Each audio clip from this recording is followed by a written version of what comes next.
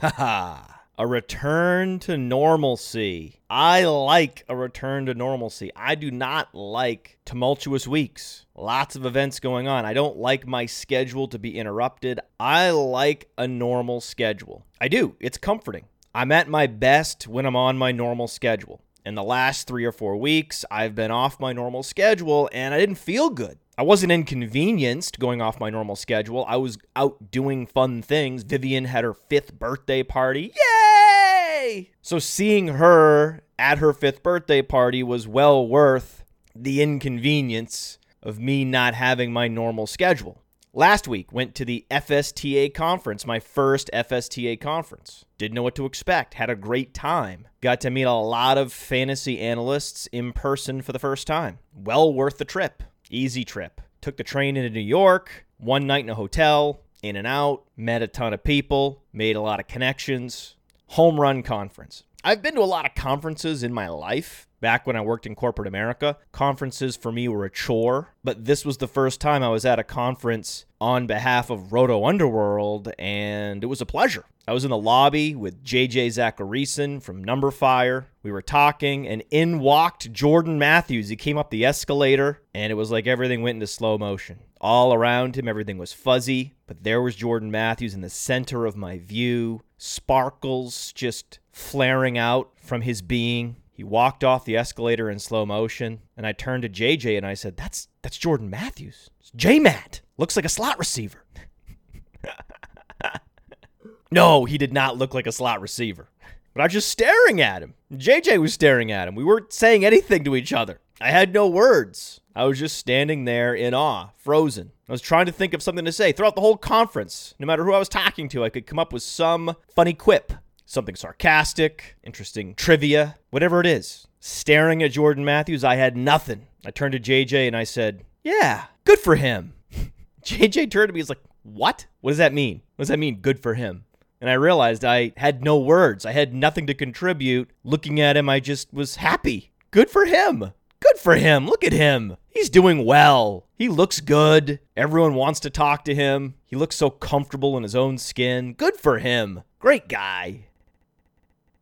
Never met him. Have no idea what he's like. Great guy. Just good for him. He's doing well. Same thing happened to me when I was in the presence of Doug Baldwin at ESPN. Doug Baldwin was going through a car wash at ESPN, was on every show, NFL Insiders, Sports Center, and like Jordan Matthews, I was 10 feet from Doug Baldwin, and I had nothing to say. I forgot every stat I ever knew about Doug Baldwin. Forgot he went to Stanford. Forgot everything. People I was with, I had nothing to say about Doug Baldwin. All I could say was, look at him. Just look at him. He looks great. He's doing well. Dressed sharp, looks sharp, acting sharp. He's clearly on it. He's ready to go. Well rested, comfortable, smooth. Good for him. Double-digit touchdown season. Fantasy hero. Good for you, Doug Baldwin. It's just nice to know that people are out there in the world succeeding, making millions of dollars, making the rest of us happy, entertaining us. When someone is a successful entertainer and they are a source of happiness for so many people, fantasy gamers, sports fans, you look at them and they just have that sparkle and you just feel good, and you don't need to be sports analyst guy. You don't need to break anything down. You don't need a hot take. That was the beauty of it. Those moments required no hot takes. When you're sitting here alone behind a microphone, you feel obliged to fill the void with hot takes. But when Doug Baldwin or Jordan Matthews is standing in your presence, there is no hot takery necessary. Just bask in the glow of the elite slot receivers. Oh,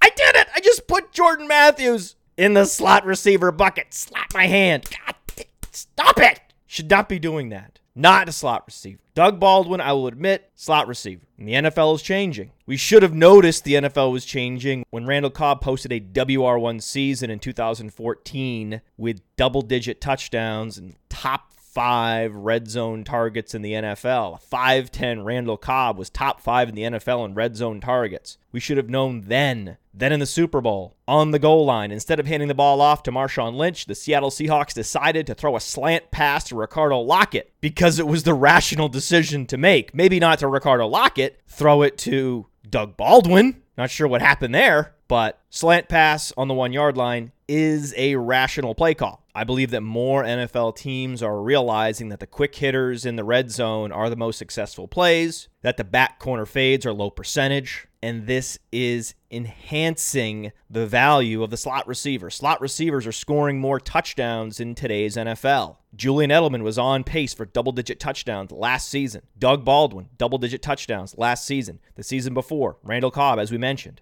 So now more than ever, labeling someone a slot receiver is not a pejorative. And expecting slot receivers' touchdown totals and red zone targets to regress, quote unquote, may be misguided because we may be in a new reality. And there's no reason to think that those red zone targets will regress back to a previous reality that has become obsolete. Also at the FSTA conference, I ran into Matthew Berry. I did that stalking thing where I saw him, his back was turned, and I pretended like I was on my phone, like I was doing other things, but always was looking at him out of the corner of my eye. He turned around to walk toward me, and then I bumped into him, literally bumped into him, totally clumsy. I started talking to him, stuttering, stammering. Oh, hi, I'm Matt Kelly, playerprofiler.com. Have you ever heard of it? It's fine if you haven't heard of it. I was talking fast. Oh, advanced metrics on your phone. Do you have a phone? No. Oh, never mind.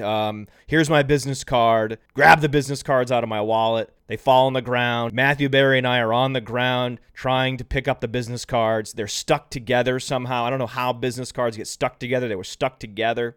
We were peeling them apart. The paper was ripping. I was trying to find an unripped, unstuck together business card. The one I found didn't have my contact information on it. It was a disaster. And he walked away, and I was just laughing. I said this to my wife. In my previous life in corporate America, if I fumbled away an interaction with a potential client at Matthew Berry's level, I would have been devastated. It would have haunted me. I would have been thinking about it the entire conference. What I could have done, what I should have done. But it wasn't like that. The moment he walked away, I didn't feel any regret about the encounter. I just thought, that was funny. Maybe he'll remember me as that clumsy guy with the business cards. Who knows? Who cares? It doesn't matter. If I had the most polished presentation or I was a fumbling idiot, he wouldn't have remembered it anyway. He's not going to take the business card out of his pocket and look up playerprofiler.com. It doesn't matter. I can just sit back and remember the encounter and laugh to myself because it was funny. I'm now at a point in my life where I am just able to laugh at the things that happen. I know that certain things are predestined to occur and others are not. I know that I am putting out maximum effort and I will let the universe return back to me what I deserve. It was like LeBron going into Game 7. He said, I'm going to give it my all and I'm going to be satisfied with the result no matter what because I know that I will have given it everything I had. And when it comes to playerprofiler.com and Roto Underworld, I'm giving it all I've got. And in the moment, when you're giving it all you got, if you happen to dribble it off your foot, you just have to shrug your shoulders and move on to the next play. Because if you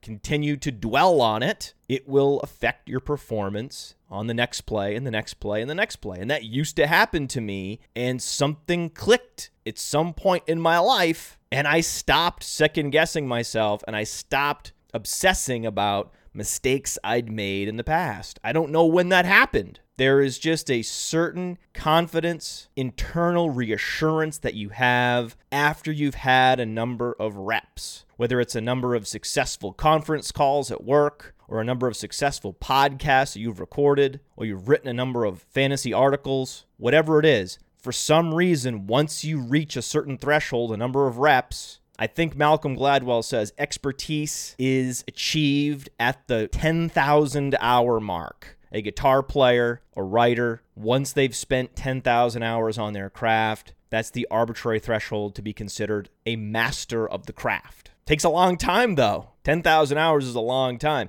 And if you're not good at something, what ends up happening is you never get to that 10,000 hour threshold because you get discouraged because you're not very good at it and you move on to something else. And hopefully the goal is eventually you stumble into whatever activity it is that you enjoy, that you're good at, and then your enjoyment and the fact that you're successful at it creates this positive feedback loop, and you end up logging 10,000 hours, and before you know it, you're an expert. You've mastered a craft. And I've spent my whole career building software, building websites. And so when it comes to playerprofiler.com, I feel a sense of confidence, a comfort in my abilities and in the product of my work that no botched encounter would lead me to second guess that. And that allows me to simply take a step outside myself, watch good and bad encounters happen, and fist pump when they go well and shrug it off when they don't. It's just a cool place to be. If you're in that place now, you know what I'm talking about. You know exactly what I'm talking about. And if you're not in that place yet in your career, that's why you keep grinding. You keep grinding because eventually you get there. And when you get there, it's these weeks, which are return to normalcy weeks, when you wake up on your normal schedule and you have just a normal day. These are the days that feel the best because you're doing that thing that you enjoy and you do well. And there's a real sense of satisfaction that comes from that. But if I had to second guess myself at the FSTA conference in my interaction with Matthew Berry, I would have just gone up to him and said, "Hey, Matt, got a sleeper for you. Robert Turbin." Boom. Walk away. That's what I should have done. Robert Turbin. Yeah, Robert Turbin. The Robert Turbin. Robert Turbin's still in the league. Yes, Robert Turbin is the backup running back for Frank Gore. Frank Gore, the running back who has over 3,000 career touches. 500 more than Adrian Peterson. Frank Gore is one of those ticking timers that is about to go off. I mean, it is very close to over. Would anyone be surprised if Frank Gore was injured this year and retired at the end of the season? I mean, Ahmad Bradshaw was the starting running back for the Colts prior to Frank Gore, and he just simply vanished from the league. Suffered one too many lower body injuries, and after the last one, wasn't heard from again. That's how these careers typically end, very quietly. And Frank Gore has quietly been incredibly inefficient the last 2 seasons. Negative 19.7 production premium on playerprofiler.com, our situation agnostic efficiency metric. On any given down and distance, Frank Gore vastly underperformed the other running backs in the league in 2014. Again, negative 19.7. He followed that up in 2015 with a negative 16.6 production premium. Only last year, instead of posting a 4.2 yards per carry like he did in 2014, last year, his inefficiency was illuminated by a widely used efficiency metric, yards per carry. His 3.7 yards per carry in 2015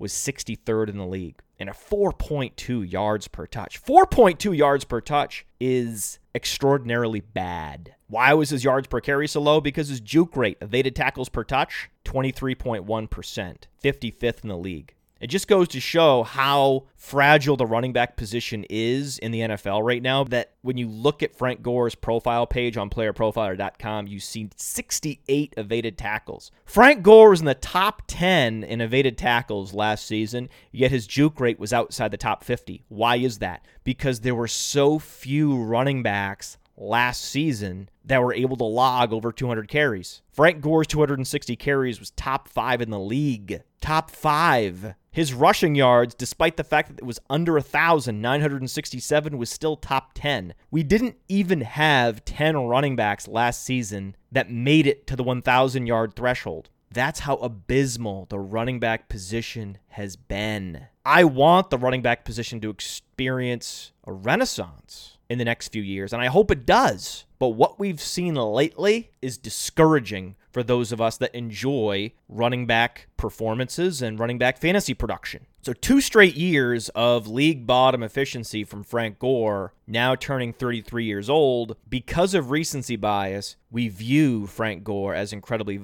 durable. And he is incredibly durable, specifically because he has a 32.0 87th percentile BMI. That's why he's durable. But he's still a running back, and running backs miss approximately 15% of their games due to injury. Frank Gore is more likely than not to miss one or more games this season with injury. The Colts may also realize halfway through the season that Frank Gore's on-field performance is not at a level that is startable in the NFL. It's one thing to get the bare minimum what's blocked. It's another thing when you start getting less than the bare minimum. I think by game 4 or 5, once we get into October, the Colts may very well have to reassess Frank Gore and his role in the offense, because you want all of your players to contribute in ways that help you win games. And as we've seen the last 2 years, Frank Gore has done nothing for the Colts to help them win games. He's been below replacement. Robert Turbin, on the other hand, looks like an above replacement running back.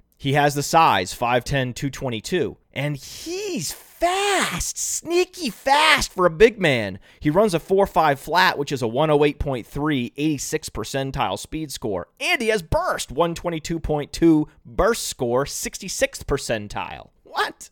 And of course he's strong. He has the biggest biceps of any running back in the league, and he does bench 225 28 times, 95th percentile. Big, strong, fast, bursty. That's what Robert Turbin is, and at Utah State posted a 35% college dominator. They ran the offense through Robert Turbin at Utah State. Not only was he a workhorse at the college level, he posted a 6.1 college yards per reception, well above average efficiency, and he was installed as the starting back at Utah State at a very young age. He broke out at 18.8, so he's always been a phenomenal player. It's just at the NFL level, he's been behind either Marshawn Lynch or Darren McFadden. Now he's behind Frank Gore, and that's a great place to be. You're behind a running back who's been highly inefficient for 2 straight seasons, has over 3,000 career touches on his odometer, and is now 33 years old. That's the running back I want to be behind on the depth chart. So when you come into the league, you're behind Marshawn Lynch, and that's unlucky. Now he's behind Frank Gore, and that's fortunate. The thing I like about Robert Turbin is he's a sneaky good receiver. When you think of Robert Turbin, you don't think of a guy who's a great receiver. He doesn't look like a great receiver because he's a big back. He looks the part of a big, bruising running back, and he is that. But he's also nifty in the passing game. It's true. At Utah State, he had a 30-catch season. His junior year, 30 receptions, 418 receiving yards, 13.9 yards per reception, and 5 receiving touchdowns.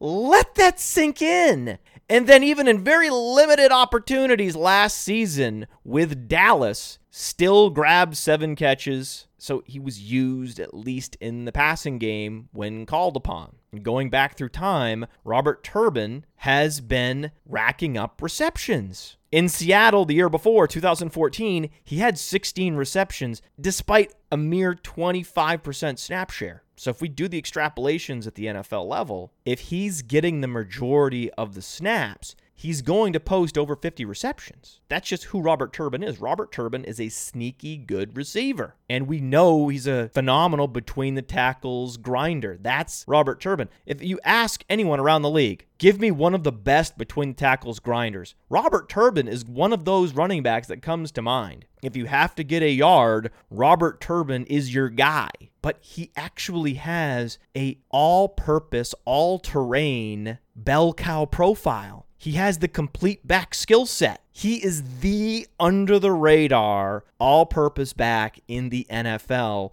and he is behind one of the most precariously positioned running backs in the league in Frank Gore on one of the NFL's most prolific offenses. The day I realized this was an epiphany. In fact, I was going to talk about Robert Turbin on the show a week ago, and it's the first time in my career doing fantasy football podcasting that I pulled a topic off the show sheet because I didn't want my league mates to know about Robert Turbin until I had picked him up in every single dynasty league that I'm in which he was available on the waiver wire. Now that I have consolidated all the Robert Turbin I can get my hands on, now is the time I am willing to talk about him on air. I've never done that. Ever since I started podcasting, the moment I have an epiphany about a player, I talk about him on air, with this one exception, because the epiphany was just so powerful. He's so under the radar, and he could be so good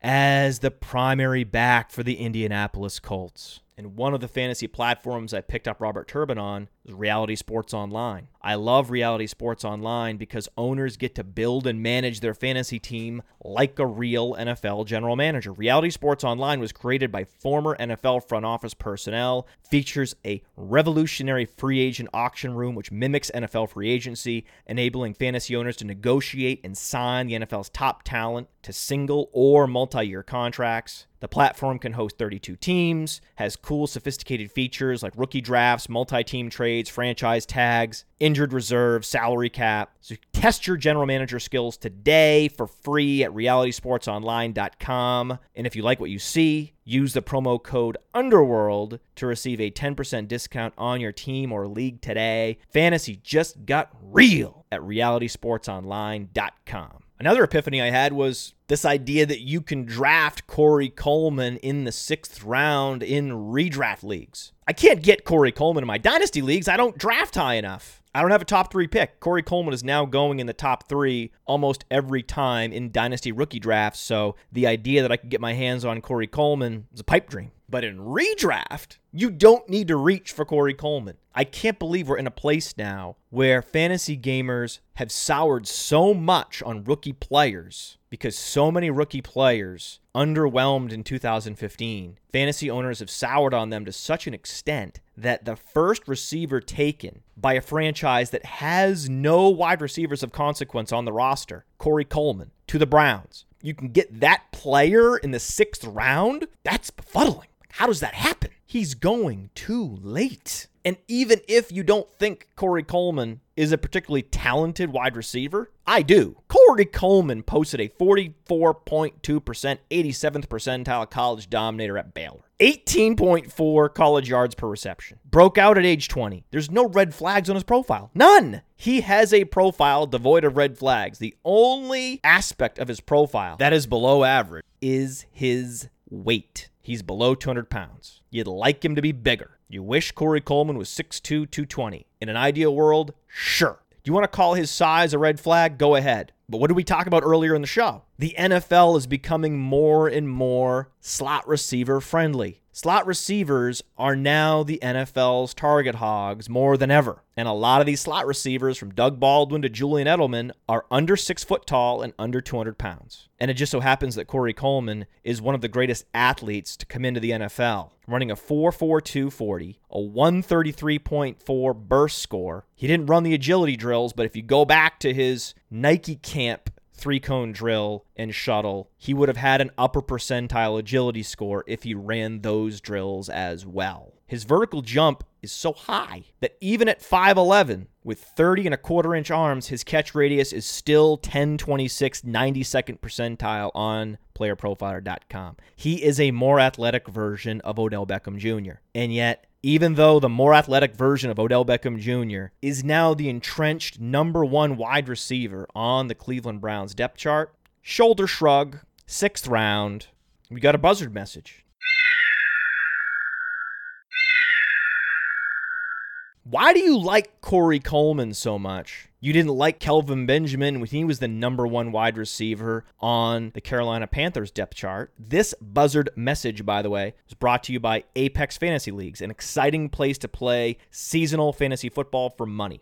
With a skill-based format and industry-leading payouts, Apex ensures that the best fantasy players win big money. Apex hosts 12-team PPR leagues that provide a variety of draft options. They do live drafts, email drafts, auction drafts, and Apex also has dynasty leagues. And even if you're worried that your league won't fill, Apex will pump up the prize pool to make sure that leagues do fill. So they're doing a lot of interesting, cool things at Apex, and I suggest you check it out. Because not only does Apex offer high-stakes payouts, if you truly trust your fantasy football skills, Apex is also the place to go to mitigate randomness, because the platform features blind bidding, so fair free agent acquisitions and 2 matchups per week versus single head-to-head matchups. So if you build a great team, you are going to make money on the Apex platform, and you won't have to worry about some arbitrary strength of schedule nuking your chances in 2016. So go to apexfantasyleagues.com now and sign up. And yes, I was wrong about Kelvin Benjamin. I don't know how many different platforms I have to say this. In 2014, I was wrong about Kelvin Benjamin. I did not appreciate that Kelvin Benjamin would experience such an incredible target share. I misprojected Kelvin Benjamin's target share in 2014 because he was the entrenched number 1 wide receiver on that depth chart. And I was worried about Jericho Cotchery? What? I've learned a lot in the last 2 years. One of the lessons I've learned is don't ever be afraid of Jericho Cotchery. And number 2, the number 1 wide receiver is going to get targets. Just pencil it in. Kelvin Benjamin posted a 26.9% target share in 2014. That was 13th in the league. Intrinsically, I don't believe in Kelvin Benjamin. I don't believe he's a good receiver. If I were running an NFL franchise, I would not acquire Kelvin Benjamin. There are many other receivers I think would be more efficient on a per-target basis than Kelvin Benjamin, and I would have no desire to acquire him in real life. Same is true with Jarvis Landry. And both Jarvis Landry and Kelvin Benjamin posted 6.9 yards per target in 2014. And it didn't matter in terms of fantasy, because in fantasy, Kelvin Benjamin posted 14.1 fantasy points per game. That was top 20 in the league because of the target share. He underperformed his target share, so he was a WR2 in fantasy, and you could have drafted him in the 6th and 7th rounds in 2014. And here we go again with Corey Coleman. It's the Kelvin Benjamin corollary. If you are the entrenched number 1 receiver on a depth chart, it doesn't matter who your quarterback is, and it doesn't matter that you're a rookie. Corey Coleman will command a 20-plus target share in 2016. And because I believe that Corey Coleman intrinsically is a fantastic receiver, unlike Kelvin Benjamin, I believe Corey Coleman will be significantly more efficient with his targets than Benjamin. And that makes Corey Coleman the perfect target in the 6th round.